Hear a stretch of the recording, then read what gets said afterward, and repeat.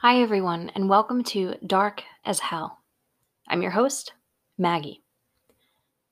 We find ourselves at a pretty pivotal moment in history for the United States this week.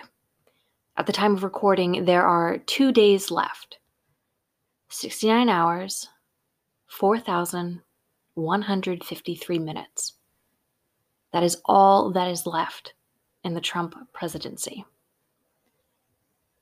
The poetry that the last week Trump is holding in office begins on a Dr. Martin Luther King Jr. Day shouldn't be lost on anyone either. Dr. King was a man who fought for the idea that no one should be judged on the color of their skin, on the notion, as he once said, that, quote, one day this nation will rise up and live up to its creed, that we hold these truths to be self-evident, that all men are created equal. Now, you're all eagle-eyed, bright and bushy-tailed individuals, listeners. So you might be asking, what all does Trump's presidency ending, MLK Day, and the MMIW epidemic that we're supposed to be discussing in today's episode, what all do these things have to do with each other? When Joe Biden ascends to the presidency on Wednesday, those who have been nominated to serve in his cabinet will also take their first steps to being confirmed for their roles. And one of those roles will, if confirmed, be filled by Representative Deb Haaland of New Mexico and of the Pueblo Laguna tribe. Representative Haaland has been nominated to serve as the Secretary of the Interior, which oversees the Department of the Interior. If she's confirmed to the role, she would become the first Native American to run the Department of the Interior. But she would also be the first Native American cabinet secretary, the first in American history. It's an historical first that, no doubt, Dr. King would have loved to see himself, given how much of a staunch advocate that he was for the Native people. Dr. King was an avid freedom fighter for all people of color, and that included the indigenous people of this country. As he wrote in 1963 in his book, Why We Can't Wait, quote, our nation was born in genocide when it embraced the doctrine that the original American, the Indian, was an inferior race. From the 16th century forward, blood flowed in battles of racial supremacy. We are perhaps the only nation which tried, as a matter of national policy, to wipe out its indigenous population. National policies, it should be noted, like the Indian Removal Act of 1830, which led to the infamous Trail of Tears, was signed into law by President Andrew Johnson, who was, coincidentally, the first president to ever be impeached. The connections are there. I told you. This week, I wanted to spend our time together focusing on a very timely issue, a very real, very active threat facing the indigenous women of this country, of North America as a whole, if we're being honest. If you're part of the DAW Spooky crew, you will recognize this episode, because it's one that I shared with you back in November. Given all that has taken place since then and the sheer collision of timeliness, significance, and the ever-increasing need for this epidemic to be taken seriously, I'm releasing it to the wider DAW family as a whole.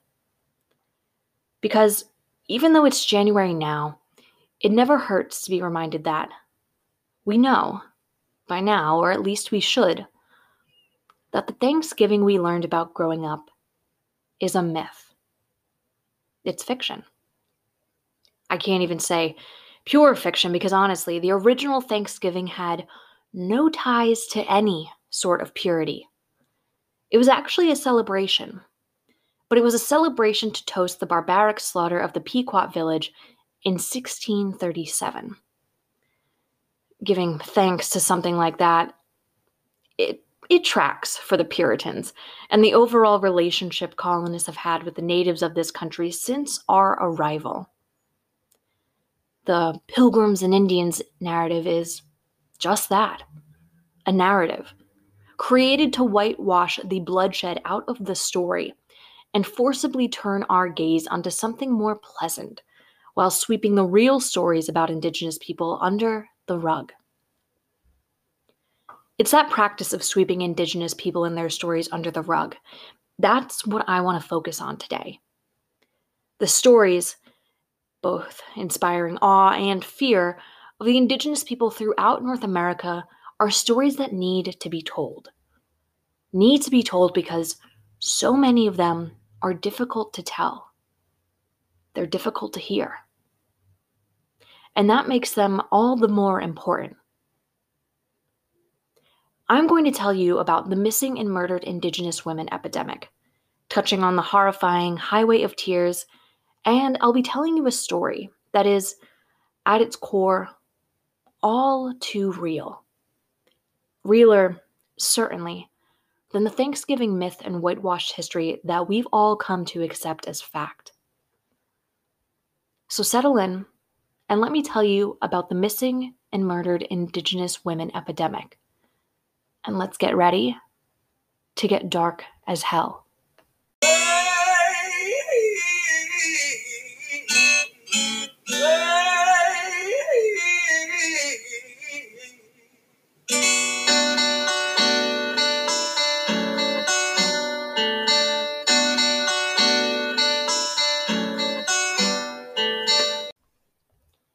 To tell the story of the missing and murdered Indigenous women epidemic, we need to cover some ground rules, as well as some basic facts.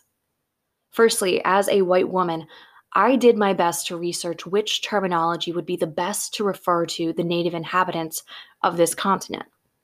People of native descent are known as Native Americans, American Indians, Indigenous people, though it should be noted the term American Indians excludes the people of the Alaskan Native tribes and also excludes Native Hawaiians. There are a lot of nuances that go into a name, especially when it's aiming to be a collective categorization of a name. From my research, the most appropriate term seems to be Indigenous people. And since Indigenous is also included in the MMIW title, I feel most comfortable using it for our purposes today. The Indigenous people of North America have been here for at least 15,000 years. So those of us with European descent need to step the fuck back because let me make it plain. We do not have claim to this land, since we merely rocked up in 1492. Interestingly, and by that I mean ironically, it wouldn't be until 1817 that the first Indigenous people, those of the Cherokee tribe, were, quote, recognized as American citizens. Sometimes I hate it here in the depths of our hypocritical history as a nation. Today, there are over 5 million Indigenous Americans, and there are 574 federally recognized tribes. Roughly half of these 574 tribes are associated with reservations. For those not in the know, a reservation is defined as, quote, a legal designation for an area of land managed by a federally recognized Indian tribe under the U.S. Bureau of Indian Affairs rather than the state government of the United States in which they are physically located. Hint that somewhat garbled and confusing definition of what a reservation is will be something that we come back to. But also, fun fact, there are 12 US-based reservations that are larger than the entire state of little old Rhode Island. According to a report by the Department of Interior's Bureau of Indian Affairs, which, going back to Representative Deb Haaland, this is why it's really cool that she has been nominated to be the Secretary of the Department of Interior. According to a report by that department, there were 326 reservations in the U.S. as of August 2015. But don't let that number fool you because some tribes have more than one reservation, while some share reservations and others have no reservations at all. But here to further add to the murky and confusing designations and delineations of Indigenous land rights, is Ermi Sutton, and a quote from their article entitled Sovereign States and the Changing Definition of the Indian Reservation. Quote, in addition, because of past land allotments leading to some sales to non-Native Americans, some reservations are severely fragmented, with each piece of tribal, individual, and privately held land being a separate enclave. This jumble of private and public real estate creates significant administrative, political, and legal difficulties. Sutton goes on to explain in even more depth the Janus-facedness of the U.S. dealings with our own indigenous people. Quote, these tribes possess the right to form their own governments, to enforce laws, both civil and criminal, within their lands by the power of the tribal council, to tax, to establish requirements for membership, to license and regulate activities, to zone, and to exclude persons from tribal territories. Limitations on tribal powers of self-government include the same limitations applicable to states. For example, neither tribes nor states have the power to make war, engage in foreign relations, or coin money, which includes paper currency. Native Americans and advocates of Native American rights point out that the U.S. federal government's claim to recognize the, quote, sovereignty of Native American peoples falls short, given that the United States wishes to govern Native American peoples and treat them as subject to U.S. law.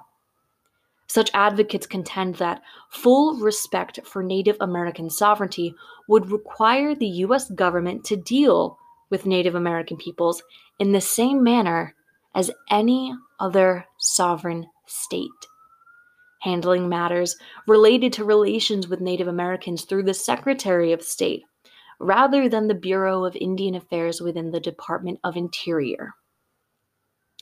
So, all of that said, the way I understand it is this.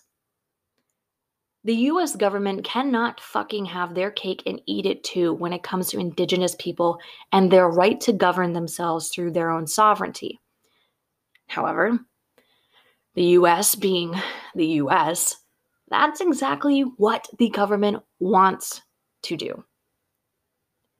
The indigenous people have tribal sovereignty, which is, quote, the concept of the inherent authority of indigenous tribes to govern themselves within the borders of the United States. But, almost in direct contradiction of that, quote, currently, the U.S. recognizes tribal nations as domestic dependent nations and uses its own legal system to define the relationship between the federal, state, and tribal governments.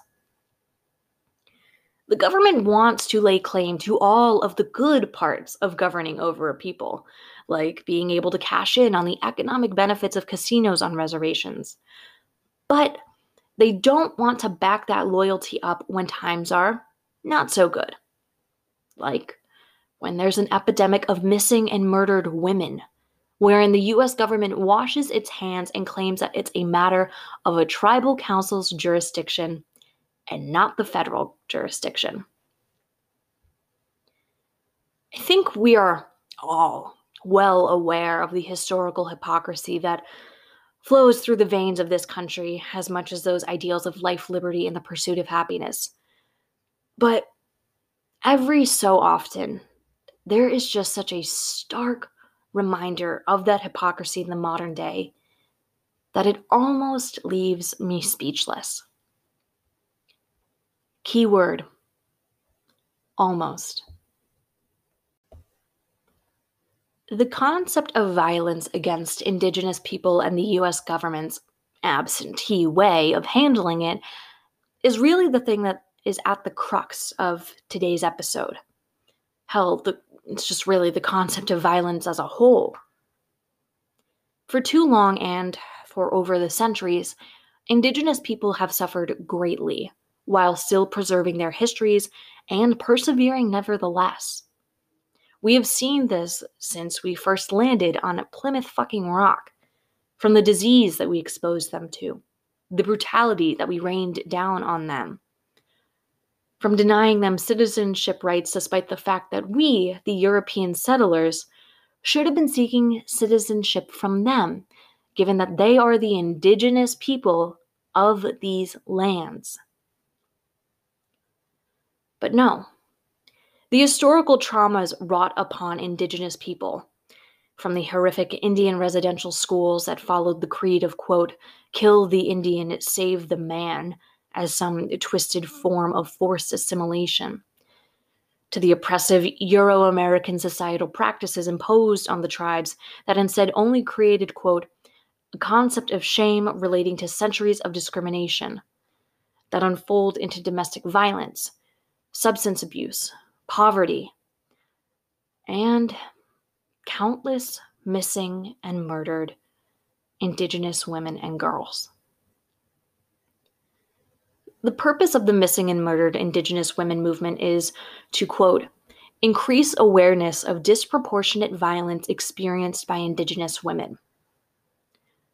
Let me lay out some fast facts about this disproportionate violence for you. Indigenous women are between 3 and 3.5 times more likely to be victims of violent crime than any other women, and the violence they face is often more severe. Between the years 1980 and 2012, Indigenous women and girls represented 16% of all female homicides in Canada, while constituting only 4% of the female population in Canada. A 2011 Statistics Canada report estimated that between 1997 and 2000, the rate of homicides for Aboriginal women and girls was almost 7 times higher than that for other females. Compared to non-Indigenous women and girls, they were also, quote, disproportionately affected by all forms of violence. Between 1978 and 2002, nearly 70 sex traffic workers disappeared from Vancouver's downtown east side, many of whom were Indigenous. In the United States, Native American women are more than twice as likely to experience violence than any other demographic. 1 in 3 Native women is sexually assaulted during her life, and 67% of those assaults are perpetrated by non-natives. Between 1992 and 1996, even though Indigenous women in the U.S. experienced similar or more rates of assault and crime, they were less likely to be reported. From 2010 to 2018, in the U.S. urban communities where most incidents occur, 71 communities were observed and data gathered. In those 71 cities, 506 cases were reported. Of the 506 cases, 128, or 25%, were reported missing. 280, or 56%, were murdered. And 98, or 19%, are still unknown.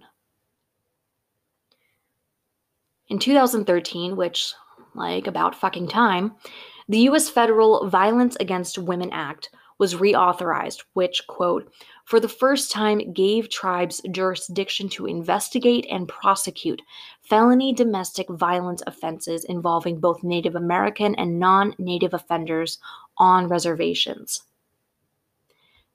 Still, though, even despite VAWA, a lot of this violence, particularly in the U.S., comes back to the fact of how the U.S. has enacted bizarre-ass, hypocritical, and murky policies when it comes to crime on Indigenous land. According to Lisa Brunner, the executive director of Sacred Spirit's First National Coalition, she states, quote, what's happened through U.S. federal law and policy is that they created lands of impunity, where this is like a playground for serial rapists, batterers, killers, whoever, and our children aren't protected at all. Consider, for instance, this particular Supreme Court case from 1978. According to the Supreme Court ruling in Oliphant versus Suquamish Indian Tribe, tribal courts do not hold any jurisdictional powers over non-American Indians and Alaska Natives, and therefore cannot prosecute or punish them for their crimes on reservations.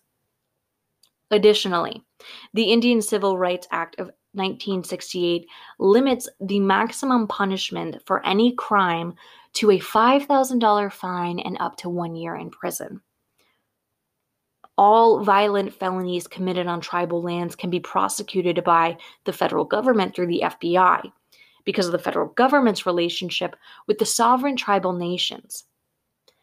Outside of Alaska, California, Minnesota, Wisconsin, Oregon, and Nebraska, which are states where Public Law 280 applies, state and county authorities do not have criminal jurisdiction on reservations.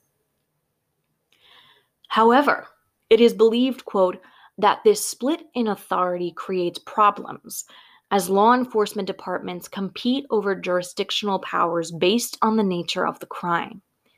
This lowers the overall effectiveness of law enforcement and provides enough immunity to non-citizens of the tribes, who are usually members of the dominant culture, for such crimes to have become commonplace. And you know what pairs nicely with lowered, quote, overall effectiveness of law enforcement? Shoddy, shaky, or otherwise non-existent forensics.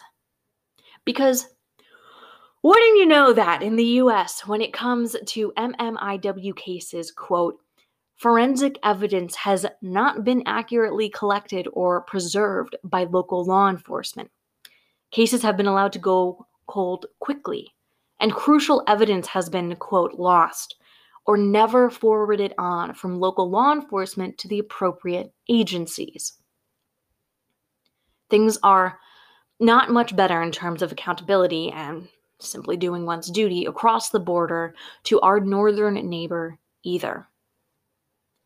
It was only in 2016 that Prime Minister Justin Trudeau finally established an inquiry into the state of missing and murdered Indigenous women, after years of calls for him to do so. Called the National Inquiry into Missing and Murdered Indigenous Women and Girls, the coalition started its work in September of that year. What's alarming, though, are a few factors.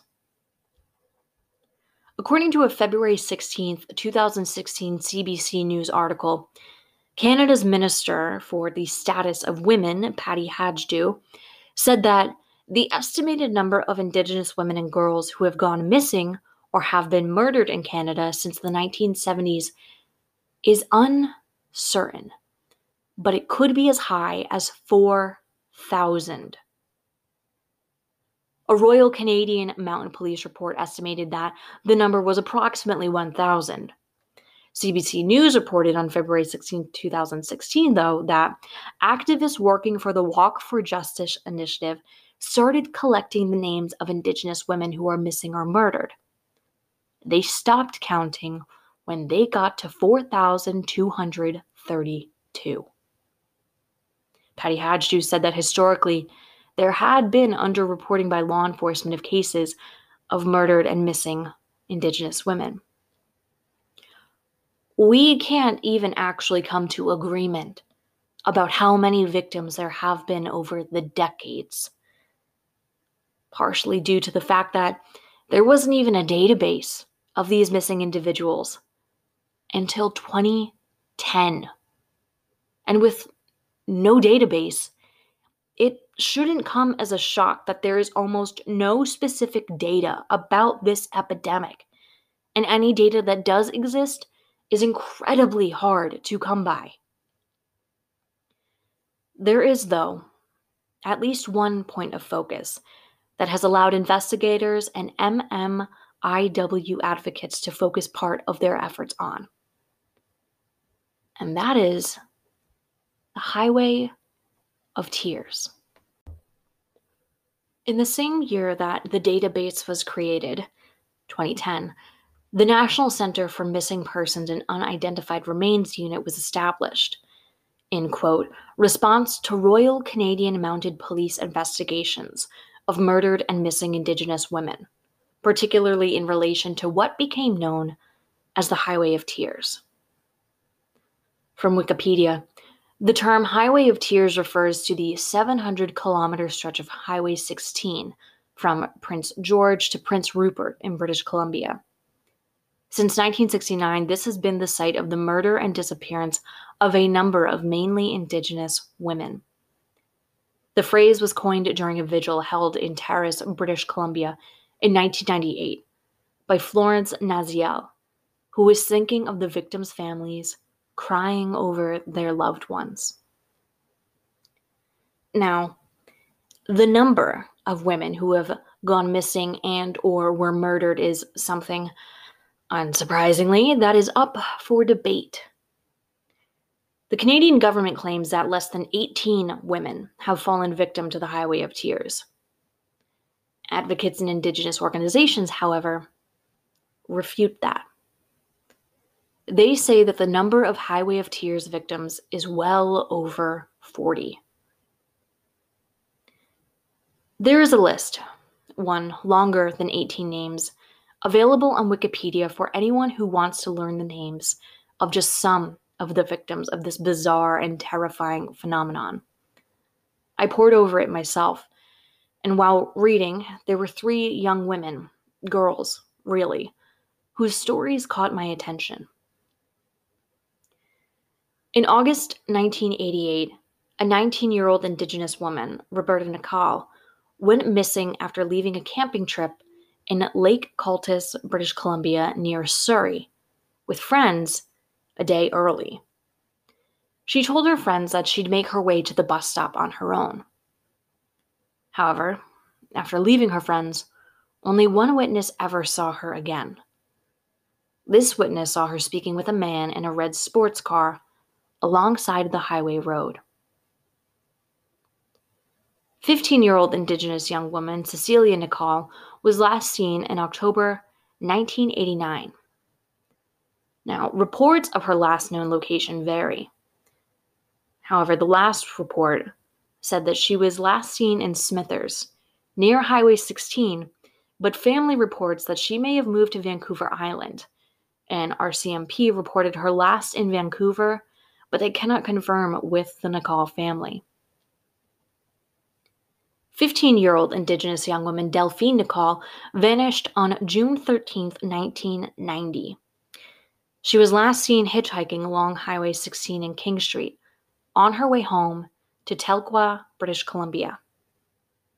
At approximately 10 p.m., Delphine called her uncle to tell him that she was on her way home from Smithers.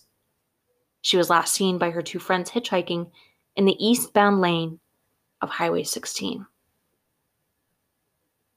If you're paying attention, you'll notice the last name, Nicol.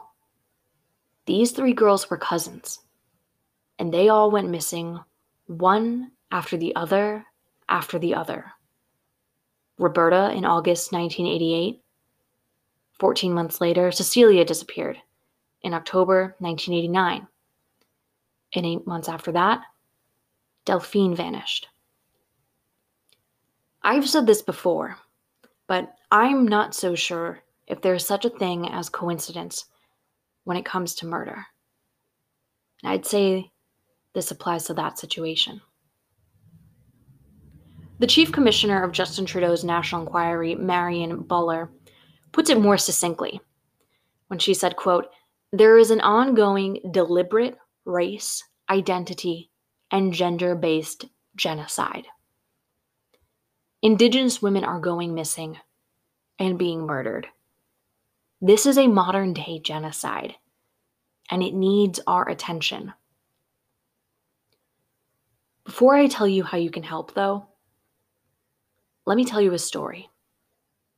A story called Air Sikui.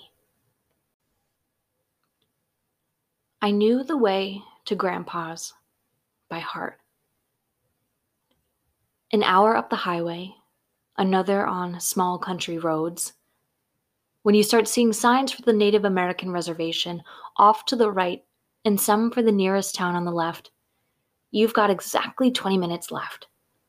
And then it's just past the same 3 billboards for anti abortion, a missing person, and a divorce attorney that hadn't been changed out in at least 5 years. The edge of Grandpa's property, a massive farm that seemed almost endless when I was young, was marked by a fence with a bright pink corner post. On the days he knew I'd be visiting, he'd tie a balloon to it, and we'd ride out to get it on his tractor after saying our hellos, and then continue on to visit the pigs and the goats and the cows. He only kept a few of each, mostly for my benefit, and they were all fat and happy and friendly. His real moneymaker was his corn, acres and acres of it that ran out behind his house. I wasn't allowed to play in the cornfields unsupervised. He and my parents thought it was too dangerous and that I could get lost or hurt among the stalks. But that didn't bother me too much. I much preferred to spend time with my favorite goat, Sally Mae, a young white doe who would chase me around and gently headbutt me for chin scritches and carrots. I didn't even mind that he only had an old TV with only 5 channels. There was always something to do outside, a chore to be done, somewhere to explore, an animal to play with, that I could keep myself busy from morning until night. Grandpa loved having me. I like to think I was his favorite out of all 7 grandkids, and I loved going. So, when my dad had a big conference out of town that he wanted Mom to go with him on, it was a no-brainer where I'd end up. "You're going to be good for Gramps, right, Hazel?" Dad asked, glancing at me in the rearview mirror as we passed the pink post with a foil "Welcome" balloon waving above it. "Yep," I agreed readily. "What do you think you guys are going to get up to this weekend?" Mom half turned in her seat towards me with a smile. "I'm going to play with Sally Mae and go down to the creek and help milk the cows and pet the pigs and..." My to-do list took us all the way to Grandpa's front door, where he met us with a broad grin and a big hug for each. "Thanks again, Pop," Dad said. "You're sure you don't mind? Keeping an 8-year-old entertained on your own for 4 days can be tough." "I'm up for it," Grandpa assured him. "We'll have lots to keep us busy. Right, Hazelnut?" I nodded enthusiastically as I hauled my little suitcase up the porch steps. I was already ready for my parents to be on their way so I could start living the farm life. Mom chased me up and scooped into a tight embrace, which I returned shortly before wriggling for freedom. My parents had never left me for so long, and now that it was time to say goodbye, it was obvious that they were having second thoughts. "She'll be fine," Grandpa laughed. "We both will be. But if she doesn't behave, I'll just drop her in the middle of the cornfield. No muss, no fuss." After they'd finally left, I dumped my things inside and grabbed Grandpa's offered hand to head out to the tractor. Once we retrieved the balloon and I had its ribbon tied securely around my wrist, we zoomed, as well as one can zoom on a tractor anyway, over to the pig pen, where he let me throw some feed into the trough. When the pair of pigs, Gretel and Fat Babs, came trundling over, I crouched between them and stroked their sides while they munched. The rotund sows leaned into my hands with satisfied snorts. Afterwards, we stopped by the cow and goat enclosure, which was just a large fenced-in area where the 7 of them could roam free. As soon as she heard the tractor approaching, Sally Mae came bounding towards the gate, bleating loudly and tossing her head. I barely made it in before she was bumping up against me and nuzzling her face into my stomach. We stayed out for much of the afternoon, tending first to the animals and then picking through the ever-expanding vegetable garden for supper. Grandpa had bought some fried chicken to go with it, and we sat on the back porch to eat, while the sun set on a fiery horizon. "What did you bring to read tonight?" Grandpa asked, after we settled in for the night. He was in his recliner with his feet propped up and a crossword puzzle book in his lap. We both knew that he'd only get about 3 words in before his eyes would droop shut and he'd start snoring, something I liked to tease him about. "It's about kids who live in an old boxcar because they don't have parents," I said from my place curled up on the couch. "Is that so?" "Yeah, it's for school. They make us read books over summer, but I like it." "Good, good," he mumbled, his pencil scratching across the page of his crossword.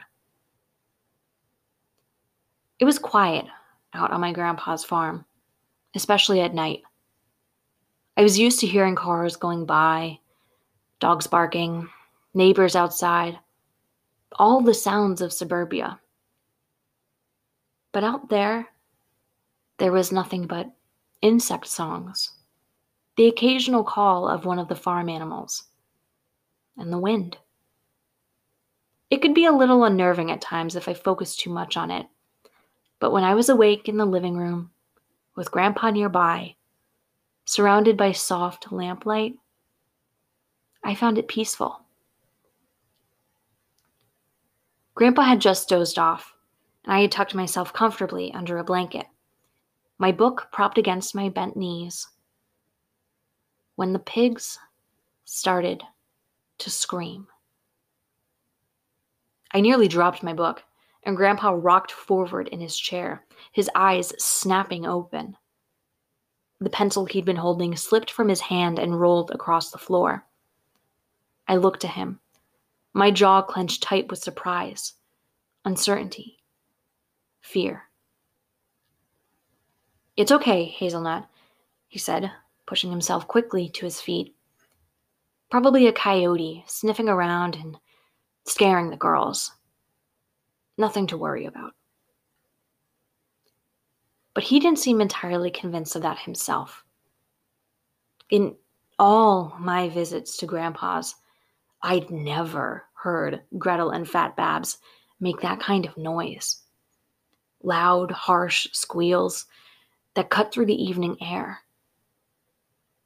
Nothing about it sounded right or normal. I followed close at Grandpa's heels when he hurried out of the room and went to his office, where he kept a shotgun, ammunition, and a flashlight in his closet. Are you going to shoot it?" I asked shakily. "Maybe," he said grimly. The shells loaded with loud clicks into the belly of the gun. "You stay inside." "No!" I cried, desperate not to be left alone while the pigs were shrieking so frantically. Grandpa looked like he wanted to argue, but the loud bellow of one of the cows cut him off. Like the pigs, she sounded panicked, and as soon as she cried out, the other two joined in. He told me to stay put and headed towards the door in long strides. I'd never seen that stony look on his face before, and I hesitated a moment, just long enough for one of the pigs to scream again before chasing after him. "Grandpa!" I shouted. "I told you to stay inside." "I'm scared." He glanced over his shoulder at me, grit his teeth, and nodded. "Stay close behind me." We followed the squeals to the pig pen. Grandpa had handed the flashlight to me, and I shined it around, looking for the girls. Usually they would have come up to meet us when Grandpa whistled sharply, but there was no familiar tromp of hooves over dirt. Only screaming. The flashlight's beam finally fell across them in the middle of their pen. Fat Babs had her teeth buried in Gretel's ear, and she was squealing and pulling and trying to buck. Gretel was bowed slightly and tearing chunks of flesh from Babs's neck. Both were already bloodied from multiple bite wounds and gouges, their mouths lined with thick red foam, their eyes rolling wildly. Grandpa shouted their names, but neither even looked at us. They just kept attacking each other and making the most awful sounds. He grabbed me by my upper arm and dragged me away, towards the cow and goat enclosures, where more bellows and shrieks and moans tore through the night. I turned with an anguished cry and took a few steps away. My ears rang with the sound of the hysterical animals, and tears spilled in hot streaks down my face.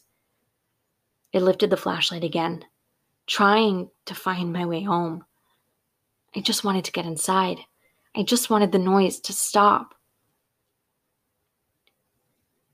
Something moved in the darkness, a few feet ahead of me, just beyond the reach of my light, and I froze. "Grandpa!" I didn't know if he'd seen it too, but he grabbed me around my waist and hoisted me up against his side, and he started to sprint as fast as he could manage back towards the house. We passed the pig pen again, where I caught sight of Gretel standing over Fat Babs, rooting through her spilled innards. The back door was in sight.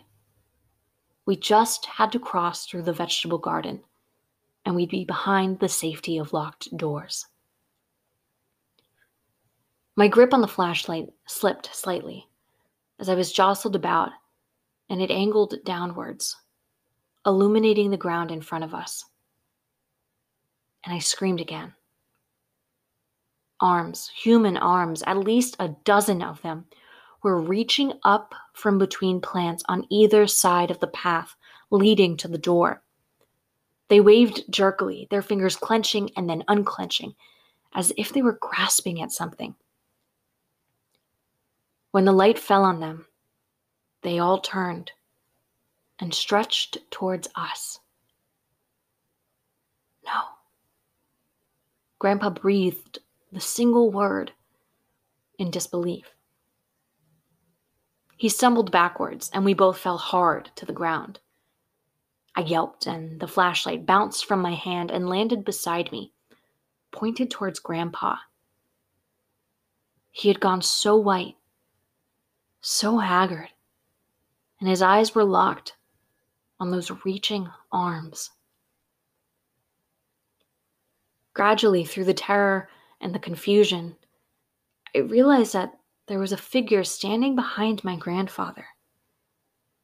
It looked like a man, but taller than any I had ever seen, and so muscular and broad.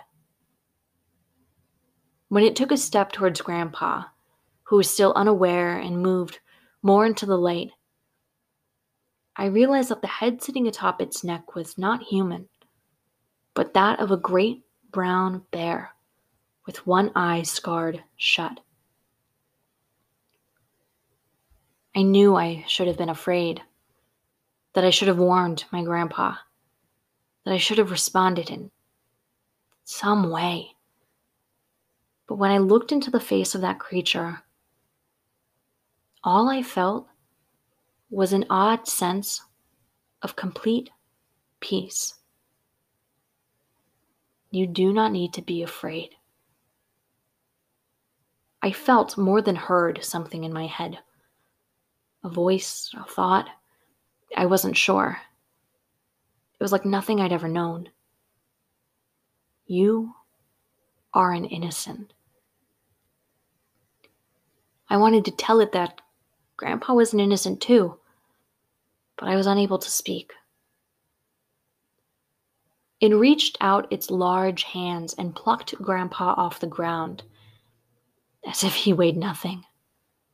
He let out a strangled yell as he was tossed into the vegetable garden into those waiting arms. I just sat there and watched, with that same feeling of peace, as the filthy hands closed around Grandpa's body and began to pull and pull and pull until the soil started to swallow him up along with all of his screams. The creature stood and watched until Grandpa and the arms had vanished, and then, as suddenly as it appeared, it turned and walked back into the darkness.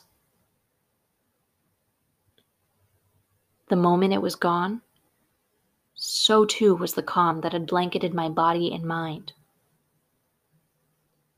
The 911 operator could barely understand me when I finally got my legs to work again and made it to the house phone. I was sobbing and hysterical, and mostly all I could say was, "Grandpa's in the ground." Cops and firefighters and paramedics filled the front yard. They had thought that my grandfather might have had a heart attack or stroke, and I was too young to know how to explain it properly. It took some time to make them understand that I meant what I said. Grandpa was in the ground. They dug up the freshly tilled earth of the garden where I had last seen my grandfather. They had to go down almost 6 feet. They found his body, covered in deep fingernail scratches, his limbs nearly torn off at the sockets, buried amongst 6 others in a mass grave. I knew the way to Grandpa's by heart. An hour up the highway, another on small country roads. Then you start seeing signs for the Native American reservation off to the right. A reservation the 9 women had gone missing from in 10 years. A reservation that had been ignored when it sought help from the local police department after the first 2 women vanished while hitchhiking down those small country roads. A reservation that had been ignored by the media when its council asked for coverage detailing the disappearances. And then it's just past the same 3 billboards, one for a missing person, a Native American woman named Dana Young. She was 21 when she left home to catch a ride into the city after her mom couldn't give her a lift. Her family and friends, they searched for years without much, if any, real help from surrounding authorities. And every year, they paid to keep that billboard up in the hopes that someone would see it and recognize Dana. They didn't know that she was just 20 minutes up the road. They didn't know that she was lying beneath a vegetable garden that expanded 6 times over. They didn't know the friendly old man whose house they'd stopped at with flyers and who smiled sympathetically at them and who promised to call if he saw or heard anything. They didn't know he was the same one who had taken her. 2 of the women were never found, but jewelry belonging to them, a wedding ring and a necklace, were discovered in my grandfather's safe. They were the first 2 to go missing. The 9th and final woman, who had disappeared only 3 days prior to my visit to Grandpa's, and who received nothing more than a small blurb in the local paper, was found clinging to life in a cellar dug beneath the old barn behind the cornfield that Grandpa never let anyone near. He had said that it was unsafe, that it was where he stored his old tools and machinery, and he didn't want someone walking in and hurting themselves. No one had ever questioned him. The woman, Pauline Smith, had carved a single word into the wooden beam that she'd been shackled to, using only her fingernails and blood. Air Sekui. The cops didn't know what it meant, nor did they care much. They were too busy being baffled over Grandpa's death and my version of events that led up to it. That was their biggest concern. Not why those women had been murdered, not why no one had investigated more, not why nothing had been done by anyone off of the reservation. Only the strange way my grandfather and all of his farm animals had died. I had nightmares for years afterwards of the screams I'd heard, of the waving arms sticking up out of the ground, of my grandfather, the murderer who had fed me vegetables grown from the bodies of his victims. I never had nightmares about the bare-headed man, though. I only ever saw him when my dreams grew too dark, and I was so afraid that my own heartbeat pounding against my ribs threatened to wake me. He would appear to me then, just on the edge of my vision, and I would hear those same words I'd heard that night, and I would feel the same peace. You do not need to be afraid. You are an innocent. It was many years before I was able to look back at that night, at those deaths, and start to piece together what I had seen. I had to dig deep, to go through tons of old articles, to reread all the horrible things about Grandpa that I'd been trying to forget, before I found the answer in a single word that a desperate woman had broken her nails off to spell out in wood. Air Sekui. There wasn't much information, but enough. It was a name, one that belonged to a being that seemed almost lost in the internet age. From what little I could find, there was a debate over exactly what Air Sekui had originally been. A god of fire or a god of war. But his later place in his pantheon was clear. He had been a great spirit, one that was called upon in times of peril. Pauline Smith, knowing that she was part of an often overlooked and ignored group, had had faith. Not in the police or the authorities who tossed those files containing the smiling photos and details of others like her aside. Not in the media who gave her a single paragraph at the bottom of a newspaper page. Not in a billboard that hundreds of people drove by every day without ever really seeing. She had had faith in something greater, and she had cried out. And he had listened. The scary thing about this story is that this piece, by Redditor Pippinlicious, is fiction. The stories of the missing and murdered Indigenous women, though, they are very real.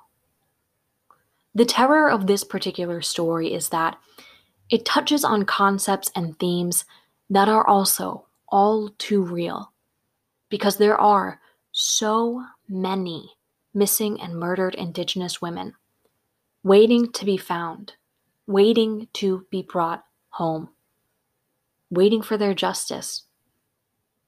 Justice that is long overdue and sorely, sorely needed. And they don't just need justice. They need support. They need protection. They need our help.